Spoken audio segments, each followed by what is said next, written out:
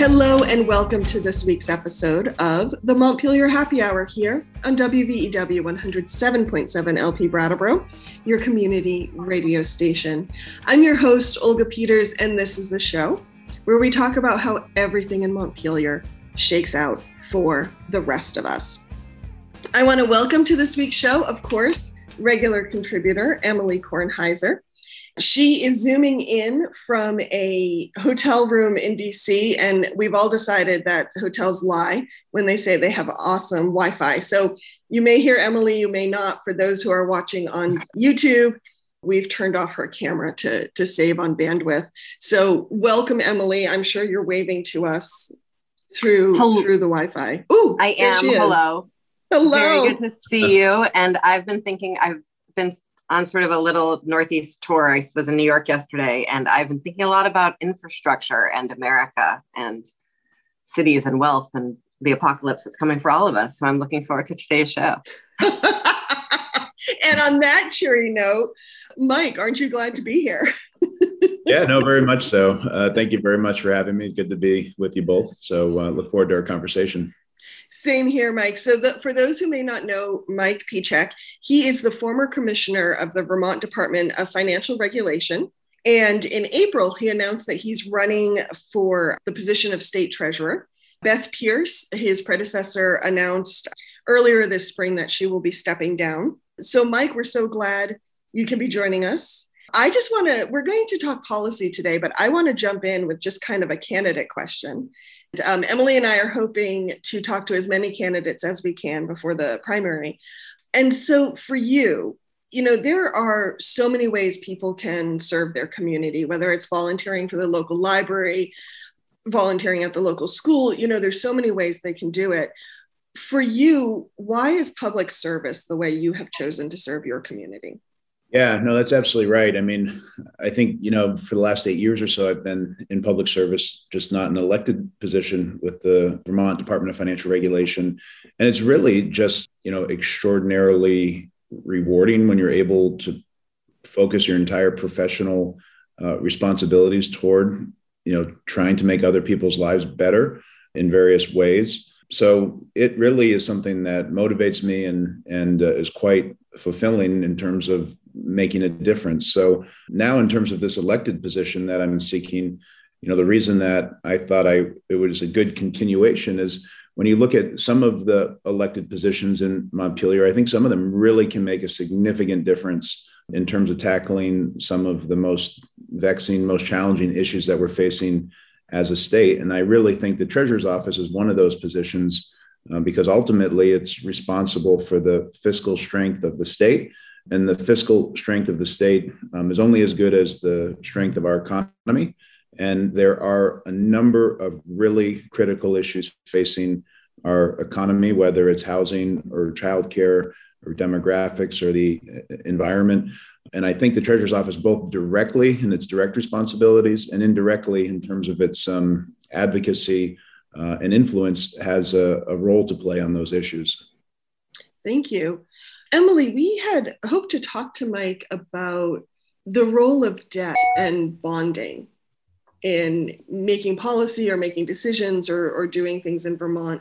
Would you like to expand on that? Because one reason I want to talk about it is I think it's such a people have such a knee-jerk reaction to it. And many are like, no, never debt. But sometimes it might be the way to move forward. Yeah, I think so. I think because sort of state finances and even more so national or international finances are so incredibly complex, the easiest way for most of us to understand it is to say, well, I balance my checkbook or I, have a mortgage on my house. It's just the same thing, but bigger. And which is like a super reasonable way to do it. But that's not really how it works. That's not your individual household budget is a simple system and state finances are a complex system. And I don't mean to say complicated system. I mean complex. The level of sort of interrelationship is not entirely sort of immediately discernible. I think one of the things that's really interesting about state budgets and state finance is that at the national level, we can print money and create debt for debt's sake. And things like debt and the creation of money are more policy tools than actually individual levers to make dollars in someone's pocket. Mm-hmm. They sort of shift the landscape of the entire economy. And I'm going to sort of save us some modern monetary theory conversation and just get back to the state level, which is, I think, sort of halfway between the household budget and this idea that sort of debt creation as a policy tool. Mm-hmm. And I think we have in Vermont this really interesting cultural confluence that I think Mike knows a lot more about than I do, of this sort of like New England, careful, fiscally prudent spirit. Mm-hmm. And I think that was really captured in a lot of ways with our current treasurer, Beth Pierce, who was very, very, very careful with debt. And a state that also culturally is always pushing forward to the next thing, looking at state government as a real tool for supporting and improving people's lives, and thinking about some of the really complex and interesting fiscal tools that we have available to us nationally and internationally to make our lives better. And so I think Mike's office at the Department of Financial Regulation, which I'm sure most people did not have the pleasure of interacting with on a daily basis, but for me, I saw as a real like innovation hotspot in state government, I think is sort of a really interesting path into the treasurer's office. And so we have a desperate need for money. The infusion of federal funds has been incredibly exciting. Mm-hmm. And if we want to sort of keep on building on that potential, I think we're going to need to think about debt slightly differently in Vermont. But there are all these other forces at work. So all of that long monologue, Mike, what do you think? I think you're asking an absolute, right question, Emily. And ultimately, I think the question boils down to what are you prioritizing for that debt, for that bonding, right? I think, when you have a plan, a long-term plan, and your long-term plan says we need XYZ number of housing units, we need XYZ number of childcare centers to be able to bring in however many jobs, and that creates whatever revenue, and that sort of puts Vermont on a more economic and stable and sustainable path. But we can't get that many more housing units or that many more childcare centers without, another $50 million of investment from the state government. And if you're making wise investments as part of a plan that, will yield results and reverse one of the two challenges that these national rating agencies often point to for Vermont. One is usually our unfunded pension liability, and the other is our demographics. We can't, I don't think we can solve the demographic problem without investing more resources into, fixing those problems. So when you were talking about this, it reminded me that I had just went to my parents' house this weekend and found some really old, things that we were saving when I was a child. But one of them that I had was this letter to the editor from when I was 15 years old, talking about the transportation center and how it was a $4 million bond that Brattleboro was voting on. And I said that the time was right and the price was right for the garage. $4 million bond, right? I mean, it's a critical piece of downtown infrastructure now. It was an important investment to do that. It required us to take on debt as a town, but that debt was worth it when you think about the significant impacts, both short-term and long-term, that something like having that infrastructure in your downtown provides. So I think it's a conversation that really boils down to what are you bonding for, and how can we as a state agree that investment is fitting into a key component of our future success. And then Mike, we have to spend a minute on this newspaper article and your 15-year-old self. And you tried to just sort of like pass over it as an interesting example. But first of all, for folks who are outside of Brattleboro, which I think is most of our listeners sometimes, the transportation center was like one of those small town fights and like deep political battles that, you see sometimes, should we change? Should we invest? Should we make this new infrastructure? What will it mean for the future? Who are we? All these questions. And Mike, you at 15 decided to wade into this conversation about debt which sort of pointing to, Olga's first question, like you've really been thinking about these very same issues your whole life. I love that. We should clarify that wasn't like a school assignment or something that students didn't have to write letters to the editor. Okay, just checking. For our radio listeners, Mike's shaking his head no. Yeah, no, I had forgotten about this because when I reread it just this weekend, the Reformer, when they printed it, said there was something about how people like to come downtown to shop, but the Reformer printed it as people like to come downtown to WAP with a W. So I remember being upset that they had made that error. I wasn't an error on my part. I remember that. That brought me back. That brought me back 23 years. That's the best. Oh, that is the best. No, but I mean, I remember the debate well, and there were people close to our family friends that were really thinking that this wasn't a wise investment, and Brattleboro downtown didn't have a lot to offer, and we shouldn't be making these investments. And it just seemed silly to me that we wouldn't be investing in our downtown. That this was the era of the mega. This was that time period where Walmart had just been put up across the river not too long before this, and the downtown in Brattleboro, as all of our downtowns, felt like they were under threat and pressure from box stores and urban sprawl, even in Vermont. So I think still today that we realize and recognize the extraordinarily important role that our urban centers in Vermont play for everything: economic development, housing. And I think it's still the future. I think people want to live, and the way that we can build housing the most effectively and efficiently is dense downtown, housing near city, town, and village centers. So I think those kind of investments are still things we need to make today. Talking about bonding and debt and, going on to housing and village centers, we have talked on this show a lot about how many levers need to be pulled to put new housing in, especially towns like Brattleboro has a lot of municipal infrastructure already, but for towns that don't, and of course this brings us around to the wastewater issue and septic issue. What's your thoughts on bonding for larger projects like that? Is there a smart way to go about it? Are there things that communities should be considering? Like in your head, do you have a matrix of, if X, Y, and Z happens, then this is a good bond? Or like, how do you approach that question of when to bond or when to take on debt? Yeah. So, I mean, I think, you can't, if you add up all of the things we want to spend money on, which, is quite a number, and each one has a big price tag.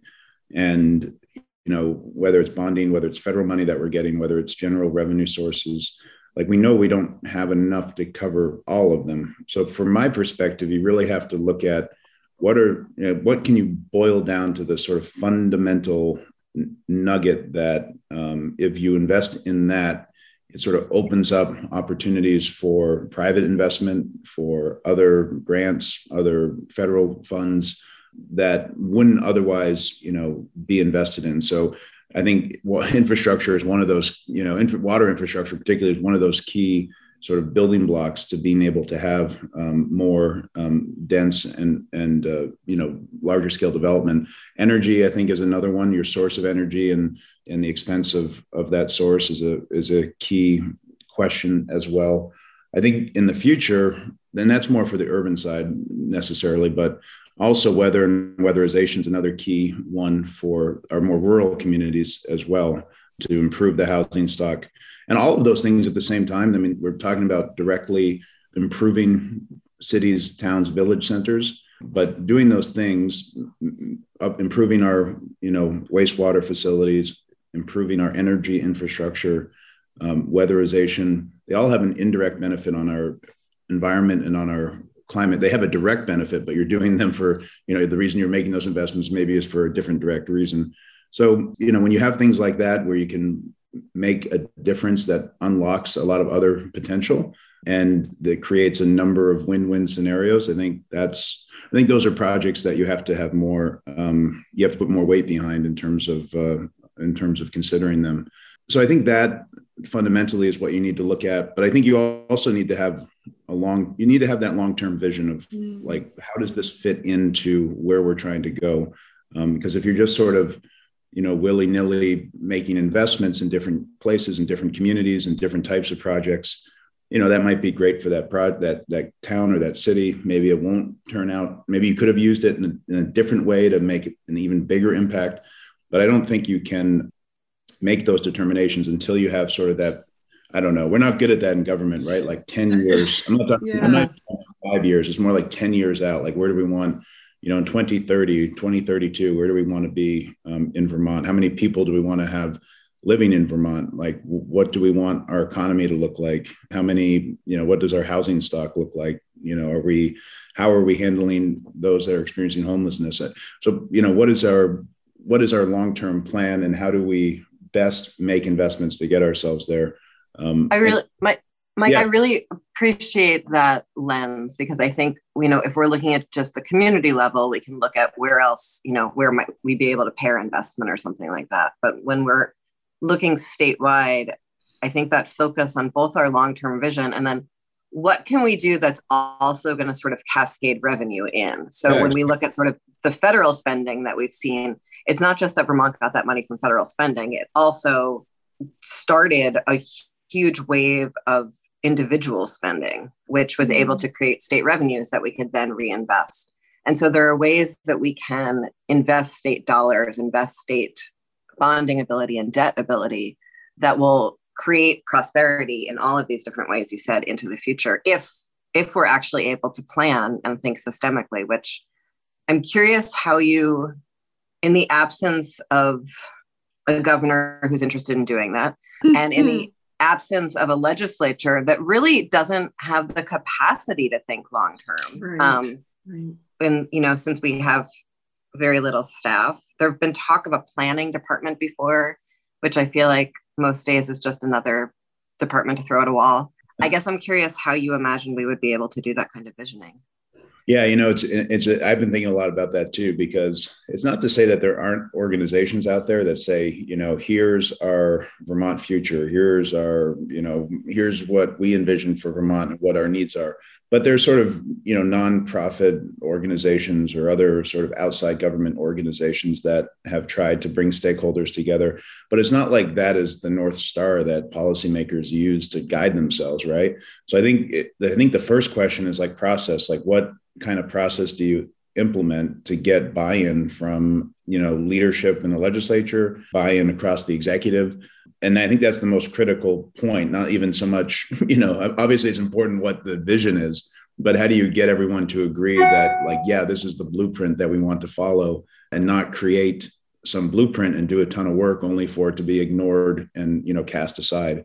So I do think that requires, sort of a lot of challenging work and conversations with legislative leadership, with legislators, with the governor, with the governor's office, with important non-governmental stakeholders in the nonprofit sector, in the, general profit sector, but in like sort of those organizations that make a lot of investments in Vermont, and bringing folks to the table and trying to have those conversations and get that buy-in.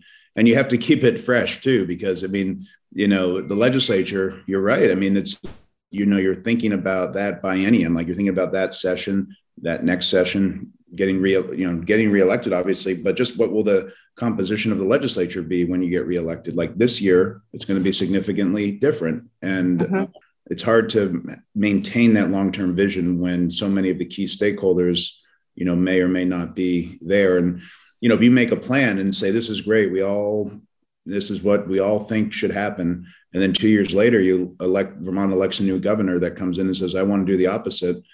Then, that's a pretty key stakeholder that now has thrown that long-term plan up into the air. So I just think that process is so important to get people in on it, and then to make it sort of a living document that, is sort of agreed to and revised and re-agreed to, over time. Yeah, we had Paul Costello on the show when the Vermont Futures. Is that what it was called? The Vermont Futures Consortium? Promise. Anyway, yes. Sorry, Paul. If you're listening. And sort of talked about all of those things. And I recently saw some email that it is now officially launched, but I haven't well, I haven't looked at it when I'm thinking about what I'm going to do next year in the legislature. Right. And I know I'm not the only one. And Olga is very, very good at reminding me, and it's become something of one of my guide stars, that we never know when someone's going to enter a conversation. And so we need to be willing in every conversation to welcome the person who just showed up to it. And I'm in a sort of mini Twitter argument with someone there was an article in Digger about how many studies the legislature commissioned that I think sort of lost the underlying point that we only get to ask staff a question if we actually put it in a piece of legislation. And so you either ask a lobbyist or you put a study in a piece of legislation. Those are sort of the two ways you get a question answered.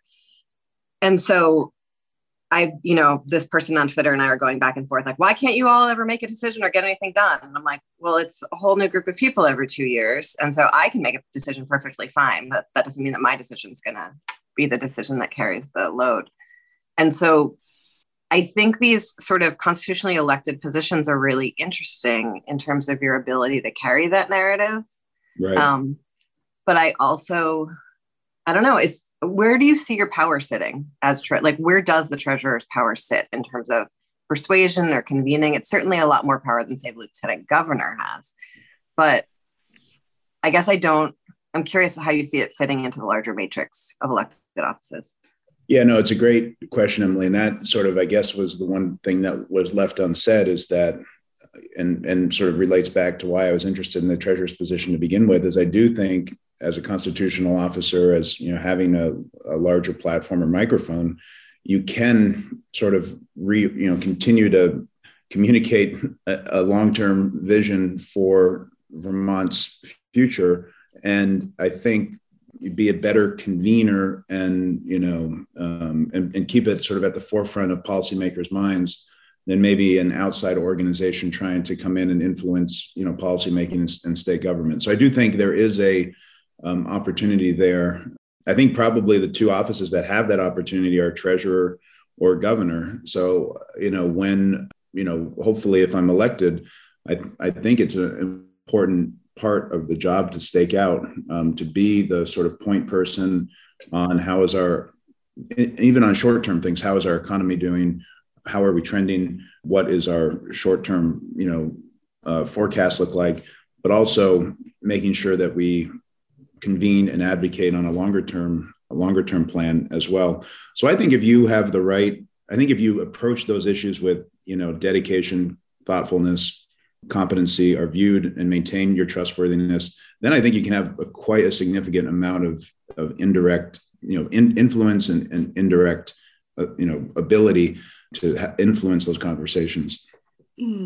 I am embarrassed. I don't know the answer to this, but it's occurred to me, what type of either long-term forecasting does the treasurer's office do? Or if the answer is not much, what kind of long-term forecasting would you like to do? And the reason, this is me being more of a local reporter, but most towns build a 5 to 10 year capital budget, and they look at what expenses are coming up.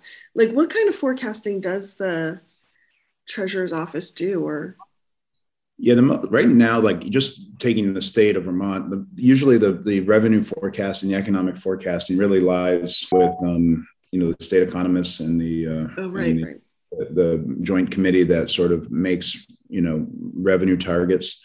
So that usually looks out, if I'm remembering correctly, I don't know, a year to 2 years or 18 months or something in that time frame. So, and that's looking at, obviously the revenues of the state. What is the state going to bring in so that you can build a budget and think of future looks like? So obviously where the revenues are coming from, there's a lot of underlying components that you need to have an understanding of how they're trending and how well they're doing. So that is probably where that's being done now. But, even more granular analysis and discussion about some of those economic points and looking out a little bit further and looking out at how that is trending towards some vision that you have is something that we don't necessarily get across state government at the moment. I think the place where the treasurer's office has a role most specifically, and it's not even really forecasting, it's really just trying to make people aware of what the current status is on the pension side, making sure that we, and I think this would be one of my goals if I'm fortunate to be elected, is having sort of a quarterly update on the status of the pension system broadly. How are the investments faring? How are the active to inactive ratio faring? What's the funding level? What's the unfunded liability? Is it growing?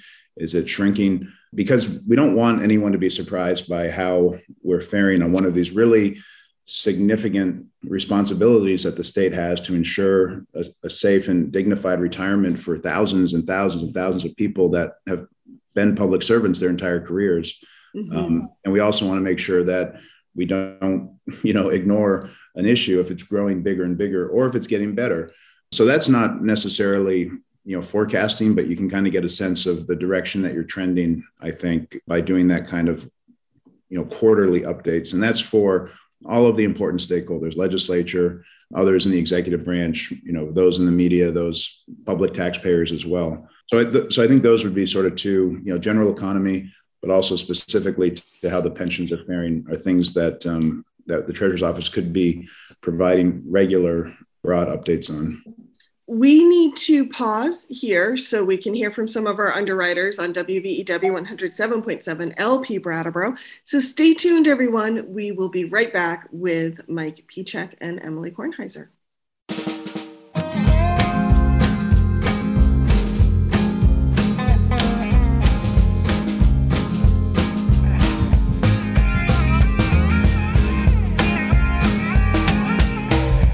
Welcome back to the second half of the Montpelier Happy Hour here on WVEW 107.7 LP Brattleboro, your community radio station. If you're just joining us, I'm your host, Olga Peters, and I'm speaking with former Commissioner of the Vermont Department of Financial Regulation, Michael Pieciak, who is also running in the primary for State Treasurer.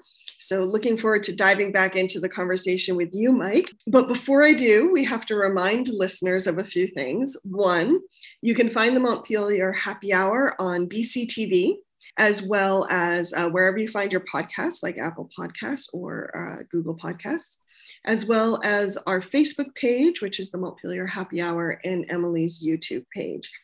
And Emily, unfortunately, had to run to a meeting, so she has stepped away. So it falls to me to remind you all that the views and opinions shared on this podcast and the radio station and whatever platform it appears on are those of the hosts and the guests and no one else. None of the platforms, none of the employers, not our pets, not our family members, nobody, just us. So thank you for joining us again. Mike, I want to, I think I warned you, I had a couple questions that we'll be asking as many candidates as we can who can come on the show. A few kind of standard questions. And my second one is, when you look out at the broad community that is Vermont, it doesn't always work for everybody. Not necessarily financially, maybe not community-wise. There's a lot of reasons it may not work for folks. But looking at the Treasurer's Office, if there was a policy or a change that you could make, what would you do in an attempt to make Vermont work for everybody? Yeah, it's a great question. It can be hard to live in Vermont sometimes, at any stage of life. If you're a young person having graduated from college or having graduated from graduate school, trying to find a job in Vermont that will allow you just to pay your debts, your student loan debts, that can be challenging, let alone paying your student loan debts, trying to save for a home or trying to buy a home, trying to save for retirement. So that's just one example of an issue that's causing many young people to say, maybe I'd like to live in Vermont, but I can't afford it. Yeah. I'm going to have to live in a state that has or a city really that has a larger opportunity for salary. Now we have some benefit because of the pandemic. It really has separated that need to live and work in the same geographic location. And we're seeing some of that in Vermont, where people with higher paying jobs. I have friends that are my age that have come back to Vermont with higher paying jobs that they're still, employed in New York or Boston or some other city. And that's great, for our tax revenue and whatnot. But it also is causing this issue, which I was going to call as the fundamental issue that I would try to work on. Mm. It's putting pressure on housing. So we have people that are coming and buying homes. Either they had a connection to Vermont or they didn't have a connection to Vermont. They are coming from places, it's the inverse. So they have the higher salaries, but they also, places like New York or DC or Philadelphia, you sell your starter home for $1 million or something, right? Like and then you take that $1 million and you come to Vermont and you say, wow, look what I can buy. But an average Vermonter, trying to scrape together, a few tens of thousands of dollars to make it down payment, they really can't afford to find a home and compete with those out-of-state buyers. So it's driving up the price because, their conception of the price is different than us that grew up in Vermont. And it's also just adding to scarcity of housing stock generally, which is driving up the price. The less that we have of something that people want, the higher the price is going to go. So that's a real challenge. And they're coming with their job. So they're not adding to the Vermont workforce in the sense that, the jobs that are here that we need filled, whether high-tech jobs from like, beta technology or whether, retail jobs like down in the Upper Valley at Dan and Witt's. It's only compounding our workforce challenges because the housing crunch is getting even more acute.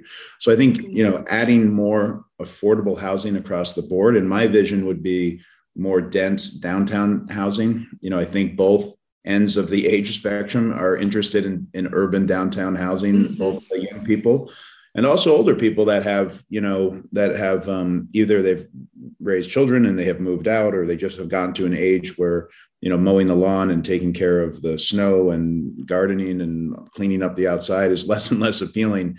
That living in a condo that all of that is taken care of for you becomes more appetizing.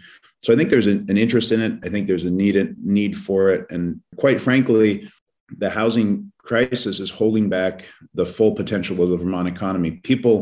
Businesses want to hire, but they can't find employees because those employees can't find housing. I think that's number one. I think number 1A, which is a similar but different issue, is childcare.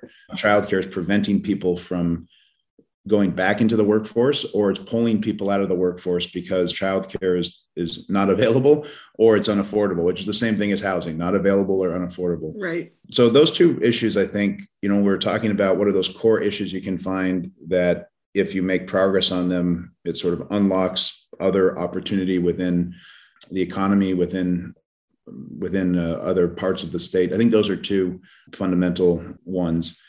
And in terms of it working for everybody, obviously, if you can afford a home, if you can have childcare that's affordable and have a job that you want, that works for everybody. But more importantly, it grows our economy. And as we have a strong economy, we can do all of the things we want to do to take care of people who are struggling and are less well off. So from my perspective, my outlook is a strong economy is number one. If we do not have that, we just are limited to how much we can help those in our communities and those around us. With a strong economy and a growing economy, then we have a lot of resources to help people. But that is really that's really the key, is that strong and growing economy. Mm-hmm. Thank you, Mike. What you were just saying about having a strong economy got me thinking. And let me see bear with me how to formulate my question. I think a lot of people would agree on that.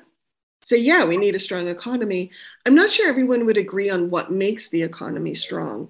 So in your view, what makes a healthy economy, and where does Vermont kind of need to fill in those gaps? Yeah, so I think a healthy economy is a diverse economy, right? Mm-hmm. And in every sense of the word. So you have a lot of small businesses, you have some medium-sized businesses, you have some larger businesses, you have businesses that are mature and they've been around for 50 years. It's hard to, create those overnight, obviously, but you have new businesses that are coming online and establishing themselves every day. And I think it's an economy that's locally owned, quite frankly. I do think we struggle with sending so much of our money outside of our locally earned money outside of Vermont, whether it's box stores, whether it's online purchases. That is a challenge, but I totally get it when you can't find anything else at a locally owned store. And when you do find something, it's to twice as expensive as, a large national retail store, you can't really, you understand why people are making those decisions. But having more small locally owned businesses, I think, is critical to having a strong, backbone in your economy. I think you also have to look at what types of jobs are they. And I think long term, in terms of sustainability, we have to focus on environmentally friendly, clean jobs. I think financial services is a really good industry here in Vermont. Our captive insurance industry employs hundreds and hundreds of people, well-paying jobs that are environmentally clean. There's no smokestacks or things like that are required for the captive insurance industry. So I think that's another key underlying component. And then I think general fairness is a core concept as well, that, that relationship between ownership and the employees, one that is fair, whether there's a union or whether there's not a union, just that there is that mutual respect for how each other is benefiting one another, either through, their blood, sweat, and tears on the labor side, or whether it's through, risk and capital deployment and management and ensuring that everybody's protected on the ownership side. So, I think diverse economy, one that includes a lot of locally owned small businesses, focus on how can you do that without, impacting the environment in a negative way, or even the inverse of saying that is how can you take advantage of our need to transition to a lower carbon economy and build that into your economic plan. And then, of course, making sure that there's a mutual balance and respect between employers and employees, which I think is a critical piece as well. And we can't do much about it here in Vermont, but you look at on the national scale or even the global scale, this trend toward really extreme wealth on one side and extreme sort of, lower middle class poverty growth on the other side, with the really sort of shrinking middle ground there. And, you obviously want to, in the United States, we're a capitalist society. That is the foundation of our economy. But we have always historically had certain governmental interventions and regulatory oversight and control and guardrails on that. And again, not anything really we can do here in Vermont per se. But when you look at the national scene, that extreme aggregation of wealth toward the top, I think is something that is making our economy unhealthy. It's not as diverse and spread out as you would like it to see. So that impacts Vermont as well. And I think we should just try to cut against that to the degree that we can. Let's pivot back to something we were talking about before the break. Right before the break, you touched on the role of the pension system and retirements, and the kind of need to give those quarterly reports to keep people abreast of what's happening with our pension system. During the break before Emily had to step away, you and she had an exchange that I found interesting, talking about what this pension system meant to Vermont beyond the conversation that it's been having, which is the liability of the unfunded part. But what does a pension system like this mean for our economy, for public servants?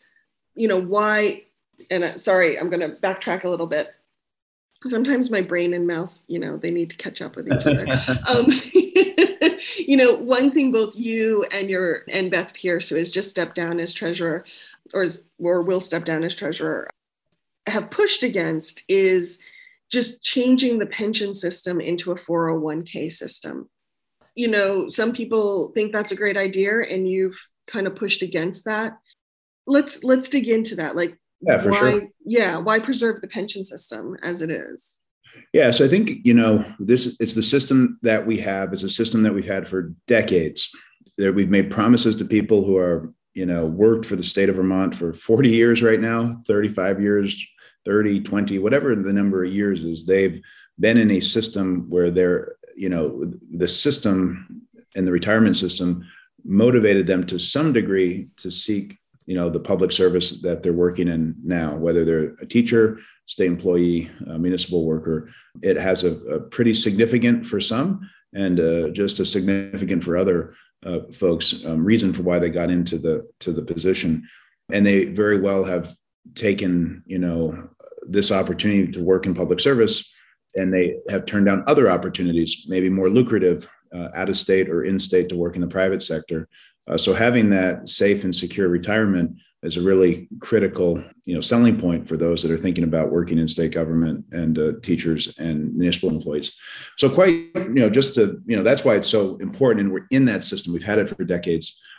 So to think about transitioning away from it means that you're going to not be able to fulfill those promises that you made to people. If you're saying, now you have a 401k plan, well, wait, I thought that I worked, 30 years, and then I was able to know with certainty that I could retire with dignity and I wouldn't be outliving my money, right? I had a secure retirement. When you go to a 401k plan, it's quite simple what you're doing. I mean, right now, the risk of you outliving your money, if you're in the pension system, is on the state of Vermont. It's on the local municipality. If you flip it around, it's on you. It's your risk not to outlive your money. And I'll tell you, people that don't have a pension, we see this, that they don't save enough for retirement. They're not on track to have a retirement with dignity. And Social Security, it's becoming a less and less valuable benefit over time, either because the age has changed or the amount that you can collect. And even previously, it wouldn't have been enough for most people to be able to retire on. So, if there's that risk and people aren't getting the retirement that they need, then, there's other ways that there can be financial burdens on the state if people need state resources to be able to survive in retirement. So the pension system, as currently designed, I think does three fundamental things. It's a recruitment tool for people to come and work in state government, to work as a teacher, to work in a municipality. It also ensures that you're retiring with dignity, that risk of outliving your money, is not on you, that you can have confidence in retirement. And then there's also economic activity that we were talking about as well. Most folks that retire with these pensions, the vast majority stay in Vermont. They have spending power. They have the ability to go out and engage in the Vermont tourism economy, even though they're from Vermont, the ability to make important purchases, to have discretionary spending. And that has an economic impact for all of our communities that state employees and teachers live in, which is pretty much every community across Vermont. So those are the reasons. I mean, and again, to transition away from a mature pension system like we have, it's extraordinarily complicated on the financial side. But I think just in terms of the promises that we've made and those other reasons, ensuring that people have the confidence in retirement just wouldn't be the right thing to do either. So yeah, I think at the same time, we need to make sure that the pension system is financially strong, right? That is key. We can't ignore that. I mean, it doesn't come without a big price tag. And we've seen our unfunded pension liabilities grow when you look at everything: teachers, state employees, the pension side, the OPEB side, the healthcare side, I think it's now over close to 5 billion. It was over 5 billion, closer to 6 billion even. And that's a significant sum. But we did the legislature passed and overrode the governor's veto, a compromise that would chip away at that unfunded liability, get the healthcare into a trajectory where it could be paid down over time, like the pension is. Some reforms on the pension side. Teachers, state employees are paying more into the system. They're sacrificing.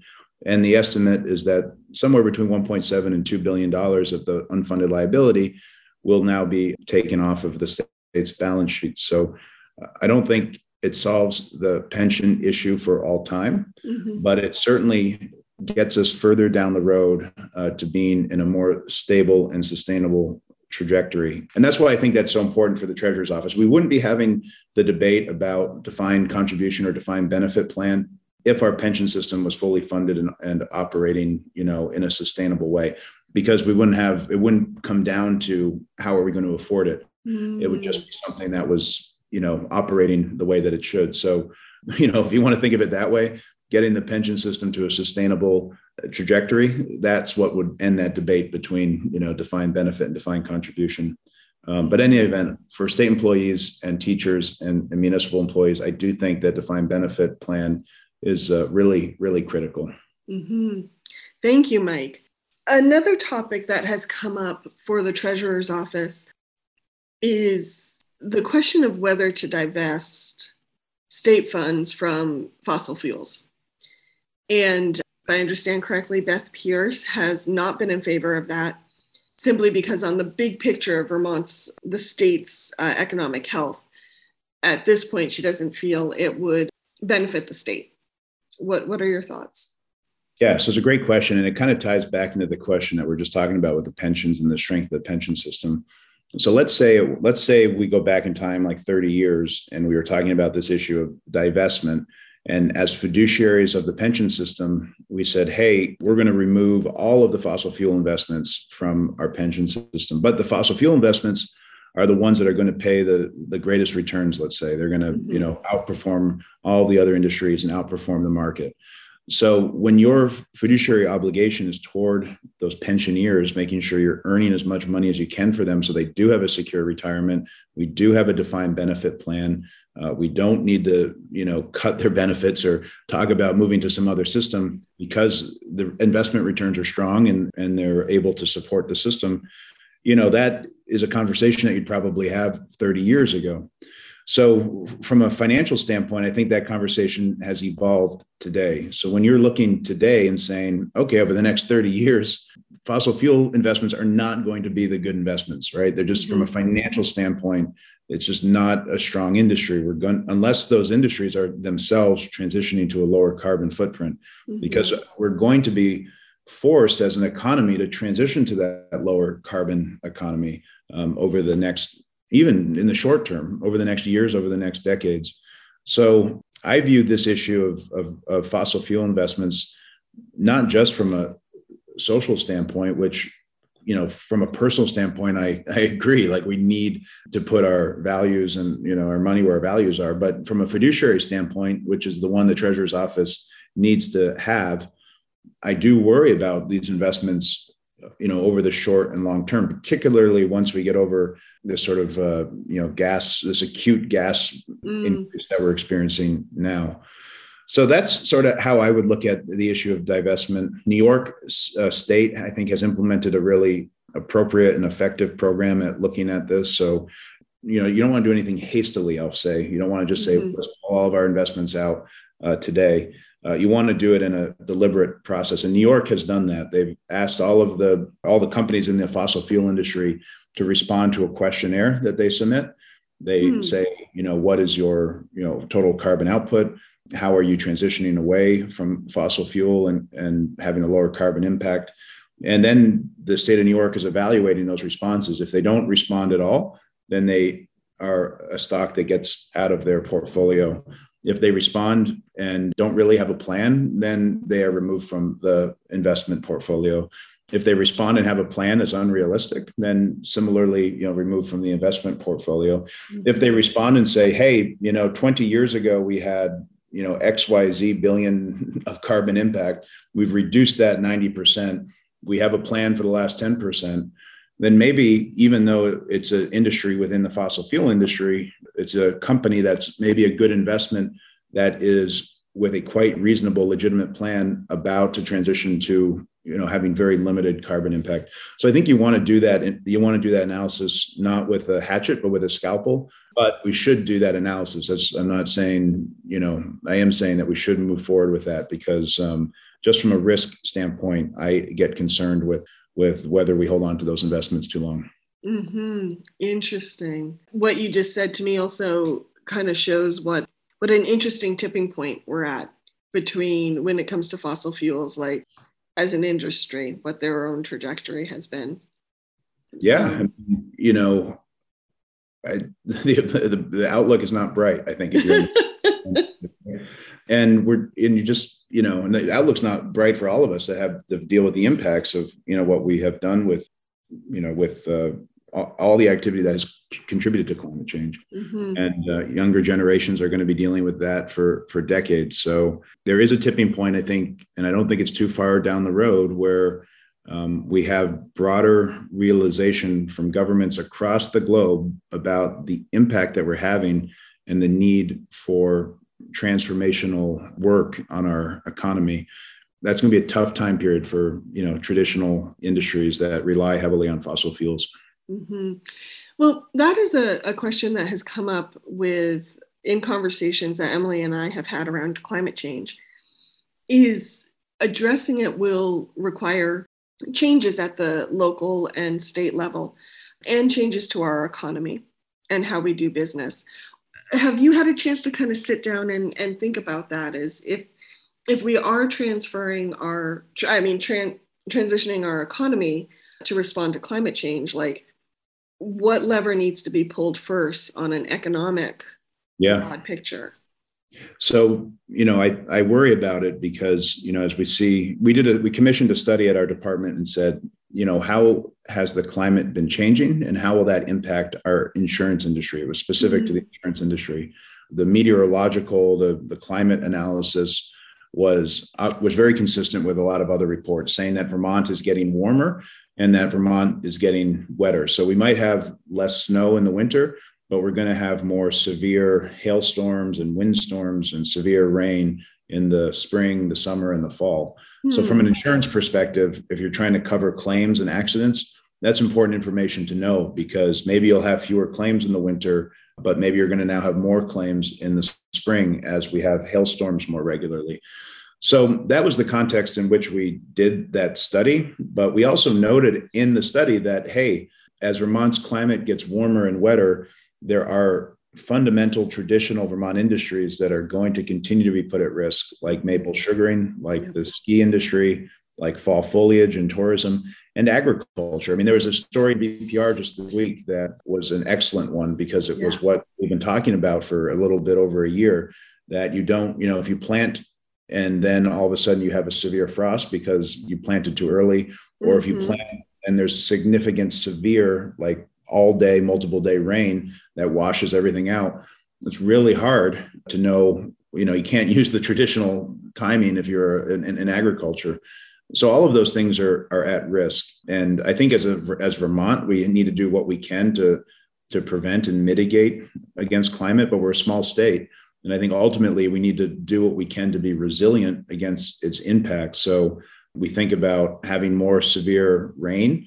Think about Irene and how that impacted many small communities at the bottom of riverbeds, the bottom of valleys. So more resiliency there, I think, is necessary.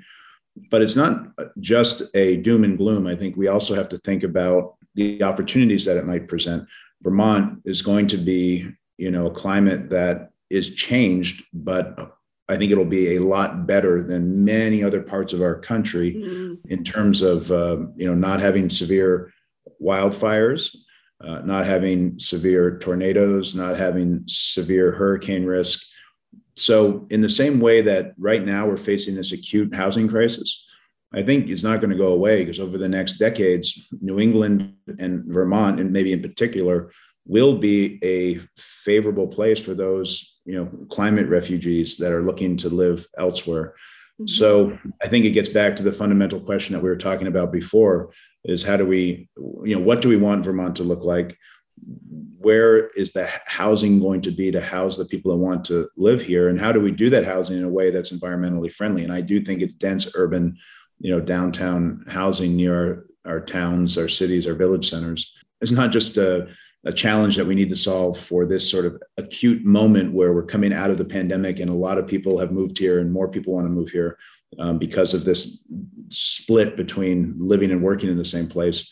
I think it's a trend that if we're smart, will only be continuing over the next decades because of factors well beyond our control, in Vermont, but they're factors that we need to, be honest about and mitigate against and build some resiliency into our landscapes, but also find ways to take advantage of those opportunities as well that present themselves.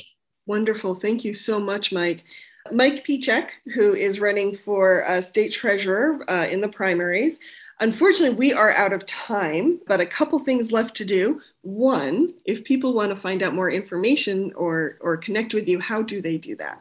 So they can go to our website. It's at www.mikeforvermont.com. We went with Mike instead of Pieciak. I thought it'd be easier for people to spell and find. So mikeforvermont.com. Wonderful. Thank you, Mike. And we, of course, as you know, we like to toast at the end of the happy hour.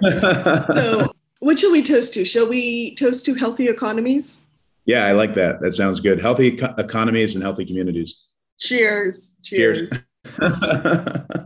Hey, everyone. Thank you for joining us this week on the Happy Hour on WVEW 107.7 LP Brattleboro, your community radio station. As always, you can find us on the radio at 2 p.m. on Friday, or you check out our Facebook page or wherever you find your podcasts. Have a great weekend, everyone.